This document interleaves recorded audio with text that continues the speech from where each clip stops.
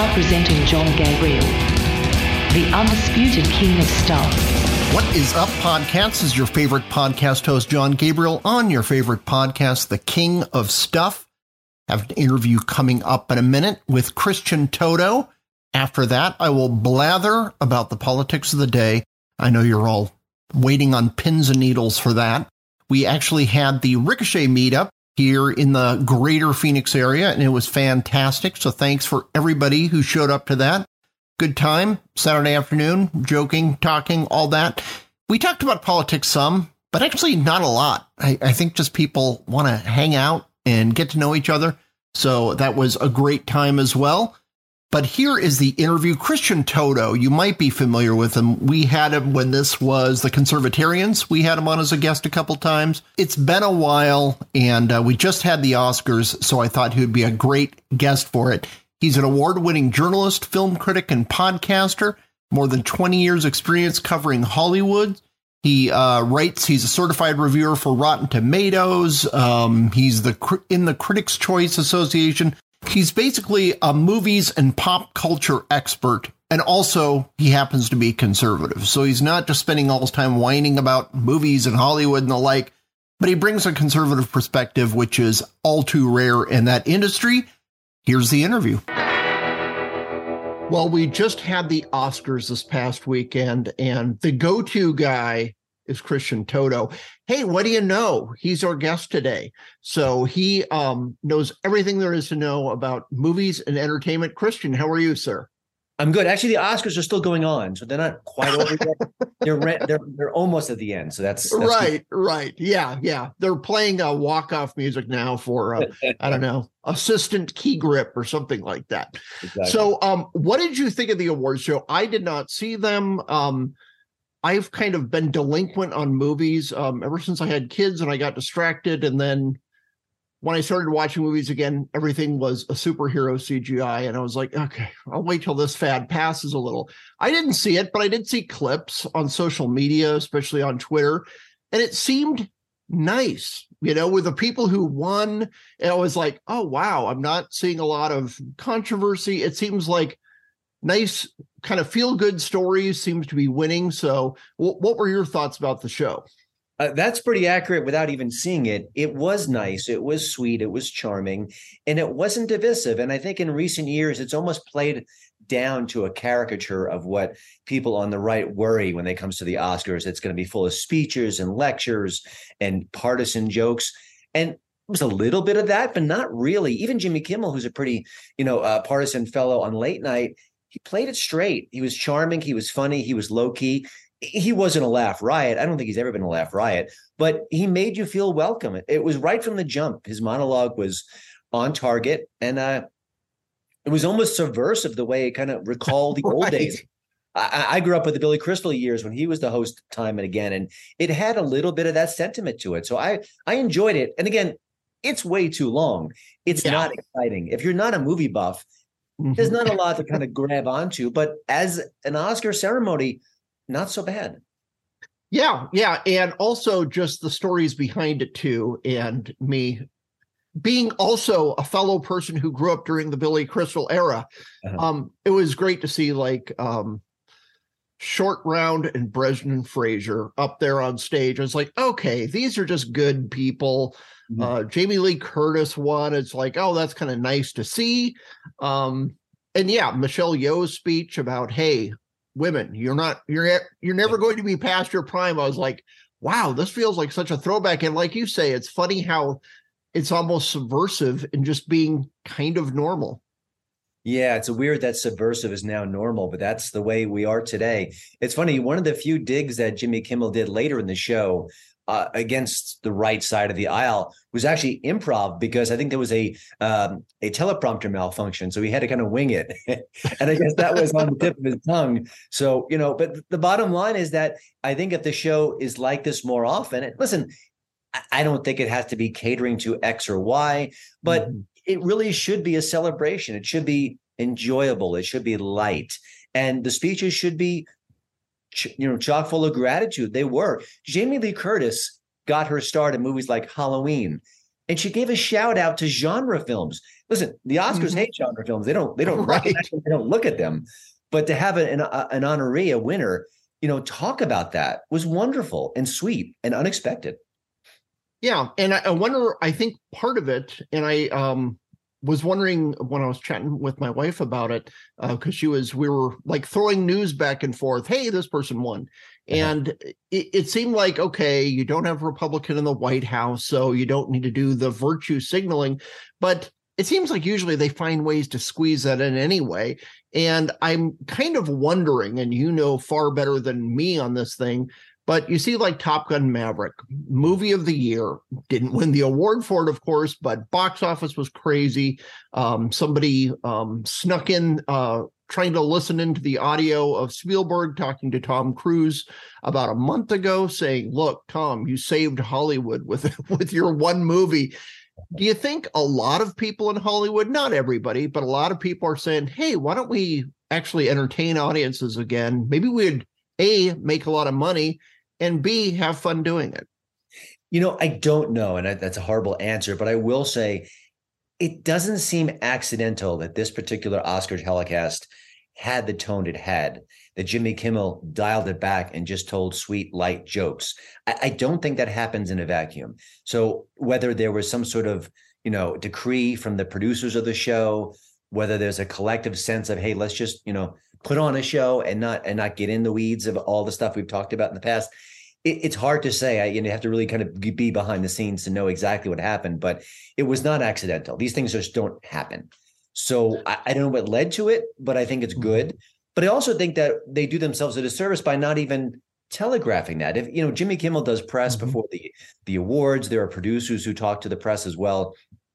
If they had kind of alluded to gently, listen, I know in the past it's been a bit political, it's been a bit agenda driven, and for some people they love it and some people they don't. We're going to push past that this year. I think our new mission is kind of go old school. If they kind of shared that, maybe it would have helped more in the ratings. And the ratings did tick up a little bit, but they're still far, far below what they once were not too long ago.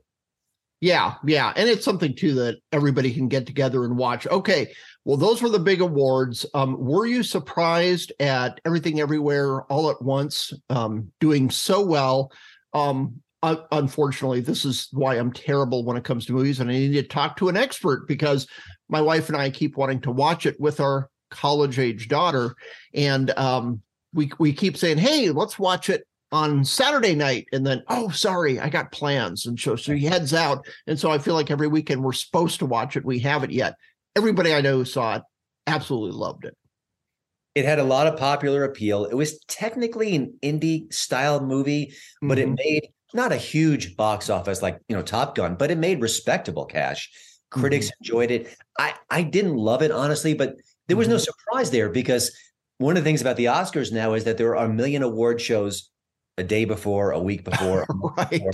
So if a movie cleans up and, 8 out of 10 of them, chances are it's going to do pretty well on Oscar night. And that's exactly what the template was. So not too much of a surprise. I think it'd been a shock if anything else won Best Picture, honestly. Yeah, absolutely. So we saw some signs of hope there. Are you seeing signs of hope in production as it rolls forward? Now, if Hollywood decided today, okay, we're going to start focusing on the general audience and not try to browbeat people and lecture people. Over the past few years, we've seen just kind of wokedom run amok. If they just changed their mind today, it would take a while to work through Hollywood. But are you seeing signs of the movies in general? They're trying to say, hey, why don't we open this up a bit, have some fun, or talk about issues that aren't quite as divisive? I think it's a yes and no answer because there are some positive signs. Also, I think a lot of the economics of the moment are maybe changing things and maybe putting the pressure on because you're seeing some projects that seem to be woke-ish getting canceled either before they hit the screens, large or small, or shortly after they do so. The infamous story about Batgirl being shelved before it was even ready for consumption is still shocking. There were some Netflix shows that were canceled before they got into, post-production. So I think you're seeing elements of that involved, shows that were a bit woke getting canceled, maybe when they should have been canceled instead of extended indefinitely. But at the same time, I think there's a Starsky and Hutch reboot that's coming that's going to be a gender flip. And not that I did hear about that. Yeah, but I mean, that's been what this sort of mode is. Instead of telling compelling stories with female characters, that's great. Nothing wrong with that. Taking these existing properties and say, well, we'll just make, a woman version of it, which often doesn't work and often feels just a bit precious. So, I think for every step forward, there's a couple steps back. And we'll have to wait and see. I mean, like you said, these things do take time. The wheels of change are slow in Hollywood. And, a movie approved today, it's not going to come out for 2 or 3 years at best. So, I think that more evidence needs it needs time before we see it. But I think there were murmurings behind the scenes. I think you can see it in some of the comments in the Oscar show itself. But I also think the more you see successful comedians who are kind of working outside the mainstream really thrive. Russell Brand is going to be working with locals and Rumble on his next comedy special. Andrew Schultz last year just crushed it going independent. Yeah. There was a platform that said, hey, we love you. We want to put you on our platform, but don't tell that joke and don't tell that joke. And he said, hey, bleep you. I'm out of here. Right. I bought the rights back. And he really did well. So I think that may put pressure on Hollywood as well when they see those success stories. Yeah, exactly. And that's the good kind of competition. Watching that. Now, what do you think, too, pulling back from the politics a little, what do you think about movie going in general? It's been a struggle. We, of course, had COVID, which just thrashed the industry. Everybody locked in their homes. Now people are getting a little more used to it. When Tenet came out, they weren't quite ready yet, but now it seems like, okay, now we'll hit the theaters. How do you think the old-time movie experience, going out, seeing a movie, do you think it's going to be okay in the long run? I think it will be with reservations. I think we saw late last year, well, the pandemic really isn't an issue of consequence now. A lot of big-time Oscar movies just absolutely tanked. The Fabelmans did not make much money. Bones and All didn't. Till made no money. Tar made no money. Banshees of Inisherin, all, these are quality films. People stayed away in droves. I think what you're seeing now is more escapism really kind of clicking at the box office. Horror is doing a killing. I mean, movies like Megan, the new Scream film, Barbarian from last year. I think that genre is really what we need right now. And I think we also need just escapism, period. Cocaine Bear has been a surprise hit, and that's done well. Creed 3 is really enjoyable and old school in a way, and that's doing very well at the box office. So I think you're seeing signs of hope, but the signs of hope are coming from movies that are just sheer entertainment. They're not woke. They're not serious. They're not sober. It's not what I call eat your vegetables movie going, where you're like, oh, I know it's going to be good for me. I'll see it. No, people are exhausted. They're worried about their careers, worried about the economy. They just want to go and just get away. And I think movies like Cocaine Bear, it's no Oscar winner, but it scratches the itch, and that's what we want. Well, and then you also had a lot of crossover success for a movie made in India, like RRR. I guess that's all you do to pronounce it, but which is obviously just pure crazed escapism. There's a movie being finished myself. There's a movie coming out called Sisu, which talk about Oscar bait. It's just basically an old man Finn, not like me at all, going total John Wick on Nazis. I went, okay, now that's the kind of movie I want to go watch. Yeah, and there's a John Wick movie coming soon as well, so we get more about Keanu Reeves.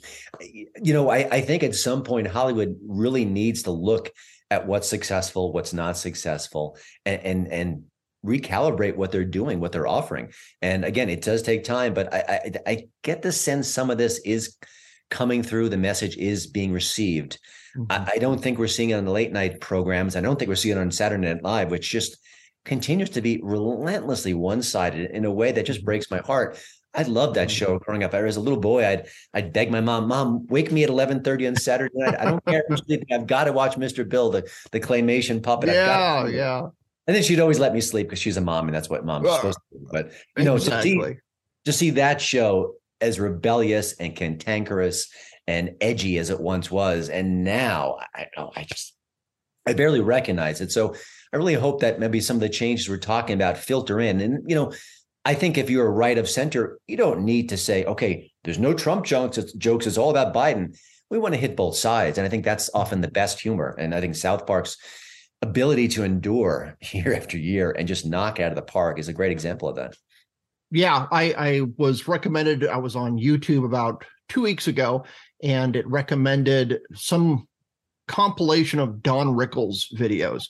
It just over the years from like the 60s, 70s, 80s. And it's just so alien almost. It's like, well, we should put this in a time capsule because you have Don Rickles insulting Republicans, Democrats, blacks, whites, himself most of all, and everybody having so much fun with it and basically begging him to insult them in particular. So I was like, Mr. Rickles, wow. I'm in the front row. Right. Yeah, it's like, wow, have times changed? And it was just almost jarring to watch it. It's like, I'm surprised YouTube hasn't, I don't know, put adults only warning on it or something. You want to talk about jarring? I've been rediscovering South Park with my son. He's 14, maybe a little young, but I'm watching it with him. Yeah. That's my excuse. Yeah. It's jaw-dropping what they got away with then. The fact that it's still allowed to be shared and displayed now. I mean, I don't use those terms loosely. I'm just amazed. And they've touched upon trans issues and freedom of speech and lots of really cultural hot button areas that you won't go near today. I don't even know if the show could do it again today. But, back in the 2000s, they got away with it. And I think just having these cute cartoon animated things that look so crude and so defenseless in a way, go there. It makes it palatable. It's fascinating, but it really does speak to the culture. Well, and that's something too, where the creators of South Park, they have completely insulated themselves from the industry. They own their content. They do their own thing. They're buying Mexican restaurants in Denver. They're like, look, this is fun. This is what we like. And nobody's going to tell us no. And as you mentioned, Andrew Schultz, Russell Brand. Before that, we've had, Louis C.K., who kind of had to do this for other reasons. But what has the whole streaming revolution done? There's platforms like Rumble that are already there. There's people can set up their own website. But boy, if I am a middle-aged Hollywood exec looking at this saying, oh, how do I keep up with the cool kids? I'd be terrified about this development that they can say, look, you cannot give me notes. I'll give you notes. And if not, I'll do my own thing. Or you can say, hello, Ryan Long, Andrew Schultz, and Joe Rogan. We're doing a buddy comedy. It's a road trip movie. It is off the wall. We want you guys to be the stars, and we're going to let you run wild, and we're going to see what happens. I mean, I think there's opportunity there. That's even for great. The mainstream. I mean, I think there's a real hunger for that kind of inappropriate humor. Because at the end of the day, you mentioned Don Rickles. Do you think that he was mean and vicious and hated people of color? Yeah. I think he just wanted to make people laugh, and he was outrageous. I mean, I think you could really sense through the years that was shtick, that was not what he meant, that he really loved when everyone laughed and he wanted everyone to be there. And he thought that making fun of everyone was the way to bring everyone together. So I think you can really sense when a comedian is trying to be vicious, and you can sense when a comedian's just trying to make you laugh. And comedians need that rope. They need the ability to kind of say, hey, you know what? That joke did stink. I'm going to retool it or just crush it for my set. But maybe next time I'll tell it this way with this inflection and this word. It might be great. Yeah.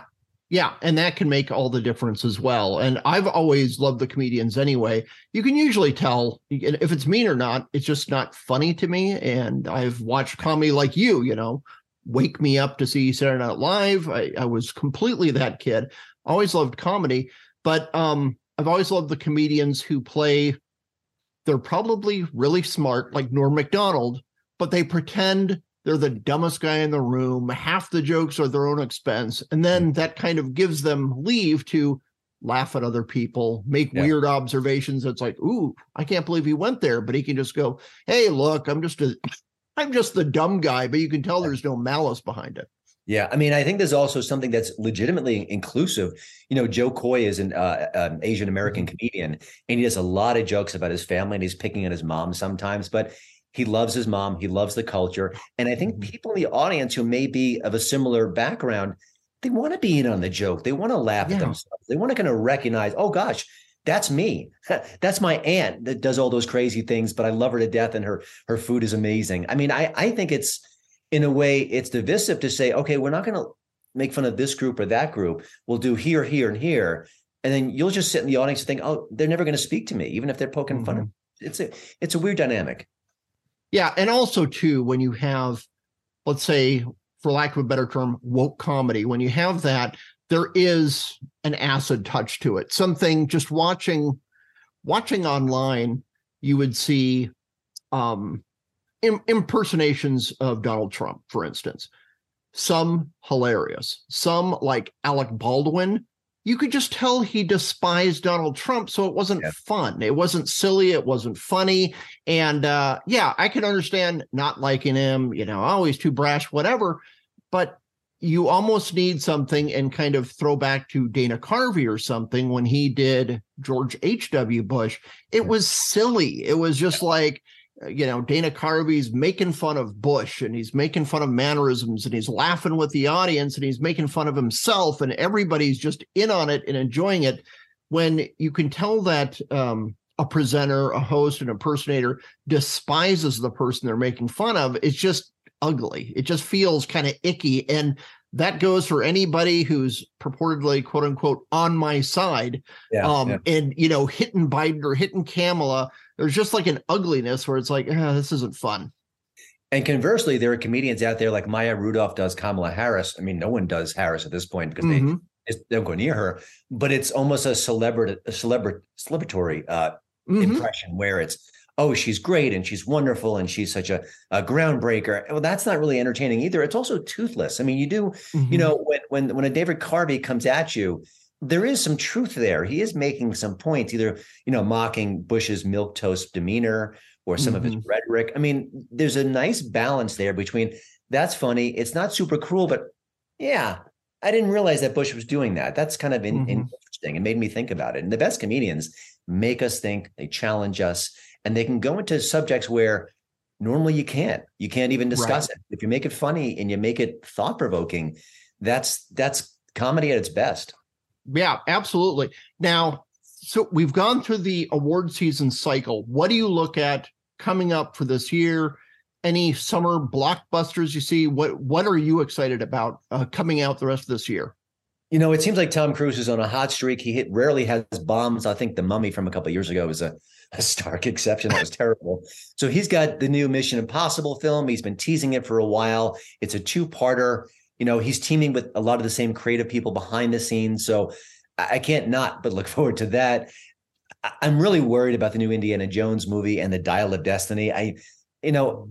Harrison Ford was the movie star of my era growing up. I love him to death.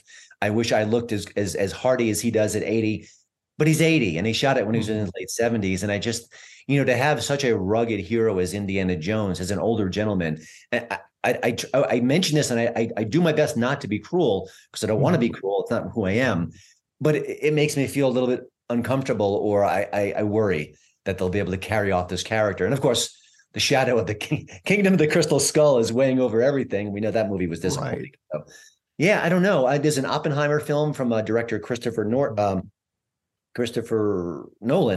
Yeah. And everything he does is engaging. I don't know what Tenet was. I don't think I could watch it a dozen times and figure it out, but I still want to see a Christopher Nolan film. So that's coming later I guess late in the summer, I think. Mm-hmm. Yeah, I'm looking forward to that since I was, I won the Cold War single-handedly in my one tour of duty in the Navy. And my job was manipulating atoms. So I went, I want to see that one right when I saw it. But again, it's Christopher Nolan. So yeah, he's not an actor, but he's a star name too. It's like, okay, I want to see what that person does. Like he has a brand like the Coen brothers do or something like that. It's like, okay, I'll see that. What do you think about the entire superhero-fication of so many blockbusters? I loved Iron Man, came out, loved it, loved a couple sequels and Thor, and this is fun. And as it got through the cycle, I'm like, I'm done. I remember enjoying Doctor Strange, the first Black Panther. And then when they had whatever the final Avengers movie was, I told my wife, I have to announce I'm divorcing Marvel. And it's just like, I'm done. I need something new. Do you think they will carry on? You still have a lot of, and I think they can carry on, but boy, I think they just got a little bit oversaturated in the market with DC competing against Marvel, et cetera. Yeah, there's a lot of different forces here. One, the quality is certainly diminished. Secondly, we get a new superhero film every other day. I'm exaggerating, but only slightly. I think even the Disney boss is saying we're going to dial that back a bit. The charismatic figures, the Chris Evans, the Robert Downey Jr.'s, they've kind of stepped back and essentially retired. So you have sort of a new crop of heroes, and they're not as strong.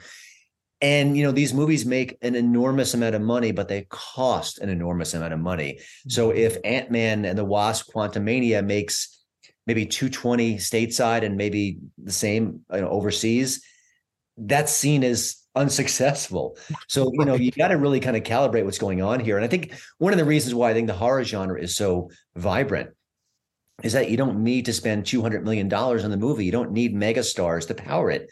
You need, 20 to 30 million, maybe a familiar face or two at best, and a great concept. And I think that sort of return on investment is huge. So listen, any superhero movie is going to make cash, but if it doesn't make enough, then I think they're going to really start to rethink what's going on. I think that's starting to happen here. We'll have to wait and see. And also, too, my wife and I watched Nope. We love Jordan Peele. I thought Us was a bit of a tangle, a mess. Adored Get Out. Thought that was great. Nope. It was good. It wasn't great, but I thought it was a fun movie. It was good and it was interesting. And the thing that you say, that's more thriller or chiller than horror, but it's kind of like sci-fi or fantasy. It allows you to kind of investigate big questions, but you don't need to spend $80 bazillion doing it. You could just say, oh, here's a weird idea. Why don't you run with that? Spend, a more modest sum, and you'll easily make that back. And it's like, oh, with our kind of crazed distribution we have here with streaming and so forth, these things, any kind of genre film is going to find its audience. Yeah. And just a quick note, there's been stories in the press recently about there's a new romantic comedy. I think it's by Nancy Meyer. Nancy Meyer's, I'm kind of bungling the name, but she did Something's Gotta Give, and it's complicated. She's done some good films, some good rom-coms. It's her genre. Well, the price tag is anywhere between $100 to $130 million to make that movie. And it's kind of in flux right now. I think Netflix passed on it. Why in the world do you need to spend that much money on that kind of movie? That is absurd. And again, you don't need the big stars anymore because they don't guarantee fannies in the seats. I love Scarlett Johansson. I think she's amazing. I think she's a great actress. She's beautiful. She's not going to guarantee your movie's successful. It just doesn't work that way. And how Hollywood can't figure out how to make a rom-com and keep the budget lower is a mystery as big as the Sphinx. So I don't know what's happening behind the scenes, but I guarantee you could pluck an indie director and he or she could say, I can do that for 10 million, So I think there has to be a rethinking of what's going on behind the scenes. Yeah, absolutely. Now, Christian Toto, thanks so much for being on. We really appreciate it. Once again, you're the go-to guy, expert when it comes to entertainment media. Where can people find you on radio, online? Tell us more. Well, I like to keep my opinions to myself mostly, but no. I've got a podcast. It is Reborn, the Hollywood and Toto podcast. Talks about the culture, talks about free speech, talks about big tech censorship. And I'm interviewing a lot of interesting people. I don't think they're the big stars as of yet. Tom Hanks has not signed on to my show to appear, but I'm talking his loss, I say. I agree. Comic book artists who have been censored, comedians who maybe don't get their stuff on TikTok because they're saying the wrong kind of jokes. So that kind of material is on my podcast. I hope people check it out. And also, I'm really looking forward to talking to people across the aisle to get some left of center talented people to say, hey, let's have a debate about what's going on in the culture in Hollywood. No meanness, no anger, no, storming off. But I want to really have those kind of conversations. So that's going to be part of it. And then, of course, my website is hollywoodintoto.com. Okay, everybody check that out.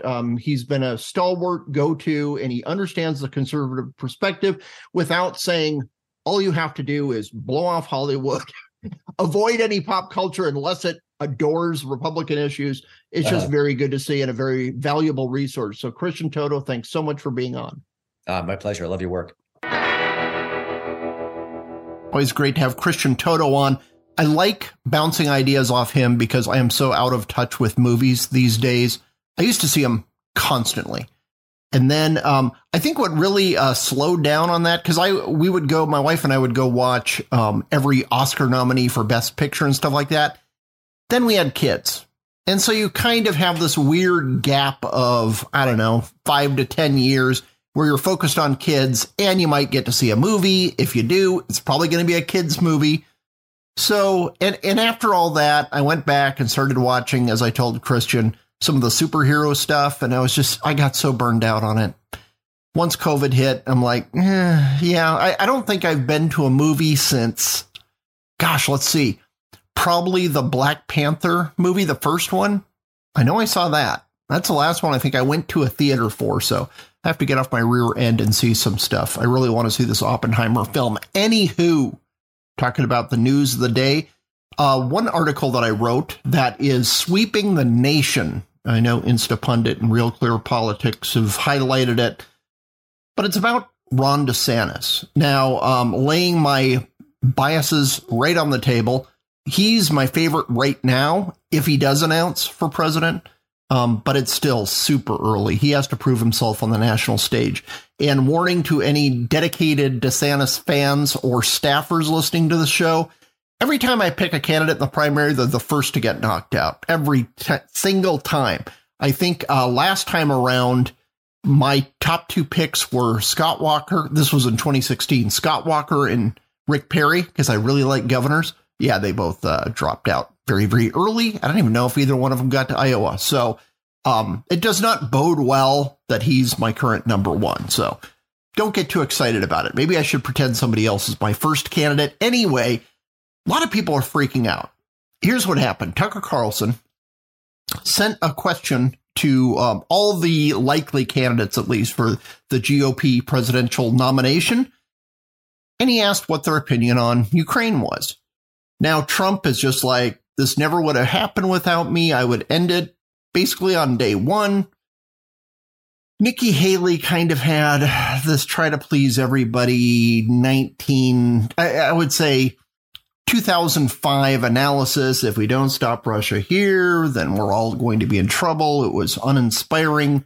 But Ron DeSantis kind of has slightly more in between, leans more towards Trump. Here's what he said, quote, "While the U.S. has many vital national interests, securing our borders, addressing the crisis of readiness within our military, achieving energy security and independence, and checking the economic, cultural, and military power of the Chinese Communist Party, becoming further entangled in a territorial dispute between Ukraine and Russia is not one of them."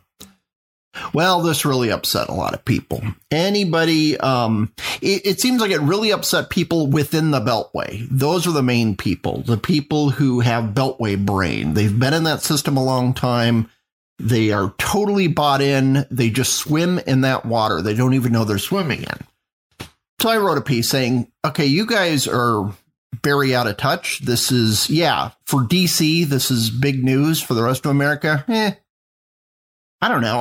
I think it's weird to call it a territorial dispute since it was a full-blown invasion, but it is a territorial dispute. It's not like he's making that up. And he's just saying, hey, we have a zillion other things on our plate that are far more important than Ukraine. He didn't say we need to stop helping them at once. He didn't say, Putin is cool. He just said we have a lot of other things on our plate. We need to focus on those. Ukraine is not our top priority. I completely agree.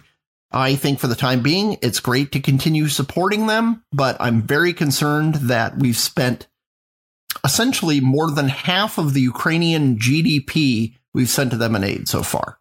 And we're promising endless amounts of money. Joe Biden has said he will be there forever.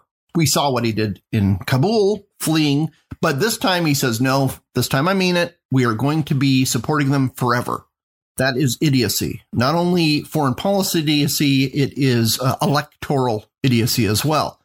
He's going to support them, or the U.S. will support them as long as the American people put up with it. And according to polling, you had in the past, I think it was about a year ago, 68% of Americans said, yes, we should keep sending them arms.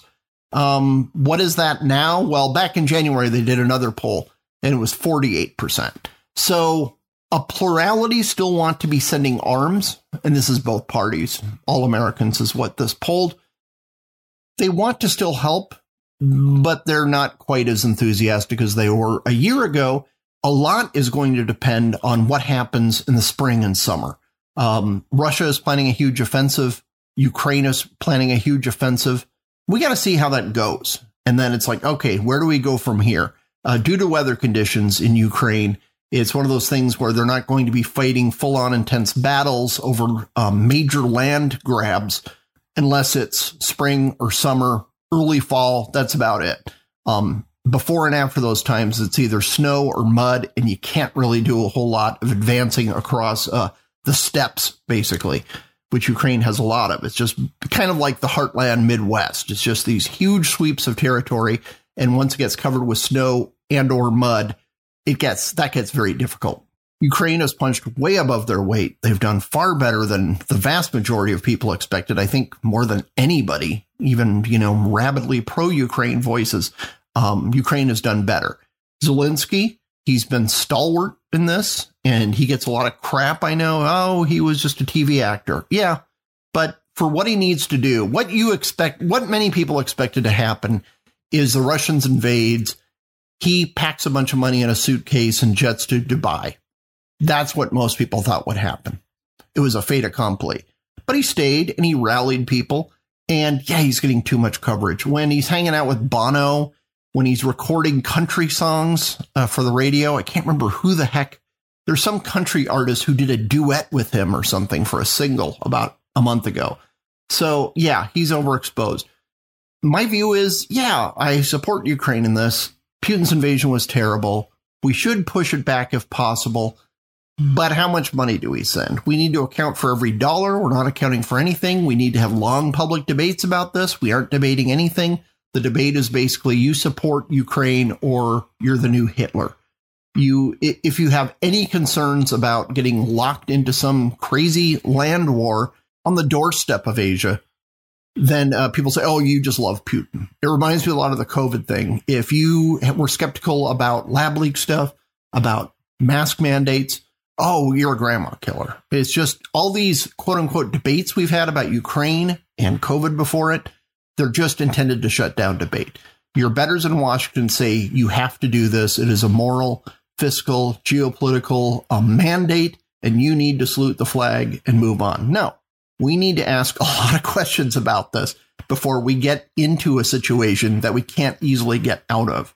So we should be very cautious. We should be very careful. Well, a lot of the people, kind of more of the, at least what used to be called the neocons, are all outraged. Lindsey Graham's outraged and Mitt Romney's outraged. How dare DeSantis say this? He loves Putin. No, he doesn't. He loves America. And that's what a lot of people in the Beltway are missing. When you have Joe Biden jetting to Kiev, throwing money around, and then avoiding East Palestine, Ohio, and not sending a dime, yeah, that really ticks a lot of voters off. And voters, at least right now, support Ukraine. They empathize with them. They say, man, they got done wrong. Putin did them wrong. Do they want to send troops there? No. They don't want to do that. And if you look a year or two down the line, are they going to still want to be sending $100K or $100 million there every year? No, I don't think they will. We're $31.5 trillion in debt. We have a lot of things we could be doing in our own country with that money. So, yeah, there is a case to be made for Ukraine. DC needs to make that case. They never have. It's never been debated. It's barely been discussed other than get in line and do what Washington tells you. DeSantis' statement is just appropriately non-committal. If he were to win the Republican nomination, then win the presidency, which is still, way out there, what if situation, the strategy and the tactics to achieve that are going to be completely different than they are today. I think they will be different, far different at the end of summer. We just don't know what's going to happen. We don't know how the American people will think about one side or the other. If Zelensky can hold on, there are many, many unknowns, and we should not commit America to defending this country for the rest of our lives. It's crazy. So if anyone in D.C., which many of them seem to think that this is going to somehow either help or hurt DeSantis' chances, they are literally insane. I don't know. Foreign policy almost never has a big impact on presidential elections. When it does, at least to the past, say, 20 years, it's kind of leaned towards the more dovish person. I would say after 2004, if you were a little later on defense, like Obama got elected. Trump got elected saying we're going to bring all their troops home. Americans are not interested in unending support for Ukraine or any other country. This isn't about Russia. This isn't about Putin. It isn't about China, even though I think they're a far bigger enemy since they are actually on the rise and Russia is basically on its last legs. But yeah, we need to concentrate on a whole bunch of stuff. And somebody's vague foreign policy statement 2 years before the election is not going to have a big impact on said election. And why people in D.C. don't see this is beyond me. But once again, it's like you have the people in D.C. nationalism. Oh, that's horrible. That's the worst. Unless you're a nationalist for Ukraine. Then you're waving flags. You're shouting Slava Ukraini. These people are hardcore Ukrainian nationalists now. And I would kind of like them to focus on this country a little bit more than another country on the other side of the world. There is kind of somewhat of a middle position that the vast majority of the American people are in. When they are having arguments over the kitchen table, it is about the price of gas. It is not about what's going on the other side of the Dnieper River. It's just people are not that passionately engaged in it as much as foreign policy wonks want them to be. Anyway, I'll include a link to that piece. Excuse the rant. Chuck Schumer today actually announced that they are starting a movement to repeal the AUMF, which sounds like an internet acronym that is not family friendly. No, that is the authorizing use of military force. It was signed, 21 years ago, maybe 22 years ago, for George W. Bush to fight Iraq. It's basically a blank check for the White House to wage war against the vaguely defined terrorism. And it's been in effect for 20 years, which is way too long. Good for him. I can't believe I'm saying this. What's funny is his announcement is he says, yeah, we're going to try to repeal the AUMF because Americans are sick of forever war. Yeah, that's why I'm skeptical about getting into Ukraine and committing ourselves to 20 years there. We're sick of forever war. So I agree with you, Mr. Schumer. So good for him. That would be great. It seems like something that could pass with both parties supporting completely. Oh, by the way, George Santos, he is has filed for re-election. So, yeah, let's listen to Washington and do what they tell us to, okay? In other world defense news, Australia is finally buying some Virginia-class nuclear subs from the U.S. Good for them. They should have a huge presence of those, being an island nation surrounded by some very shifty characters. So good for them getting it. Our friend Gray Connolly, who's been on the show before, I need to have him back, but he's an Aussie, ex-Royal Navy guy. And I recommended that since I was such a war hero in the Cold War, a reactor operator on a submarine myself, that he should fly me out there for a couple months, put me up at the Four Seasons. I don't know, the presidential suite. Being Australia, maybe it's the prime minister suite, but yeah, I should be there a few months. Bring the whole fam. So if Australia could get on that, I'm listening. Time for the sound of the week. I actually have an old-ish song, probably came out 10 years ago, but it's by a band called The December Sound, which was a very cool name. But they came out with like 2 songs and then vanished. But they're very trippy, psychedelic, cool. This latest track popped up in Spotify random playlist mode, and I've just been listening to it over and over this week. It reminds me a lot, if you're familiar with Tomorrow Never Knows by the Beatles, just kind of the spacey, cool, freaky sound. And this is called Signal Flow.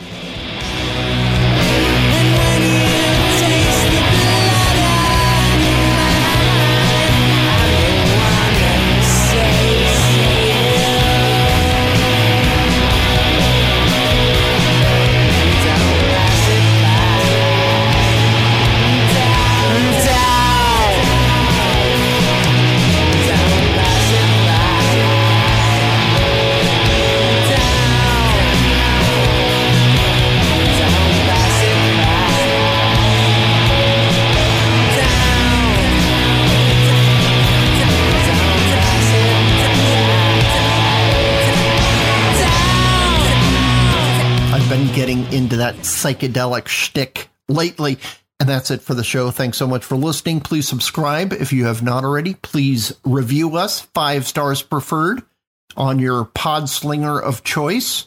please check out Ricochet. We are changing things up around there. We have an all-new website coming out, I don't know, a month or two, something like that. We will see how that goes. I will keep you informed. But thanks for listening. Talk to you next week.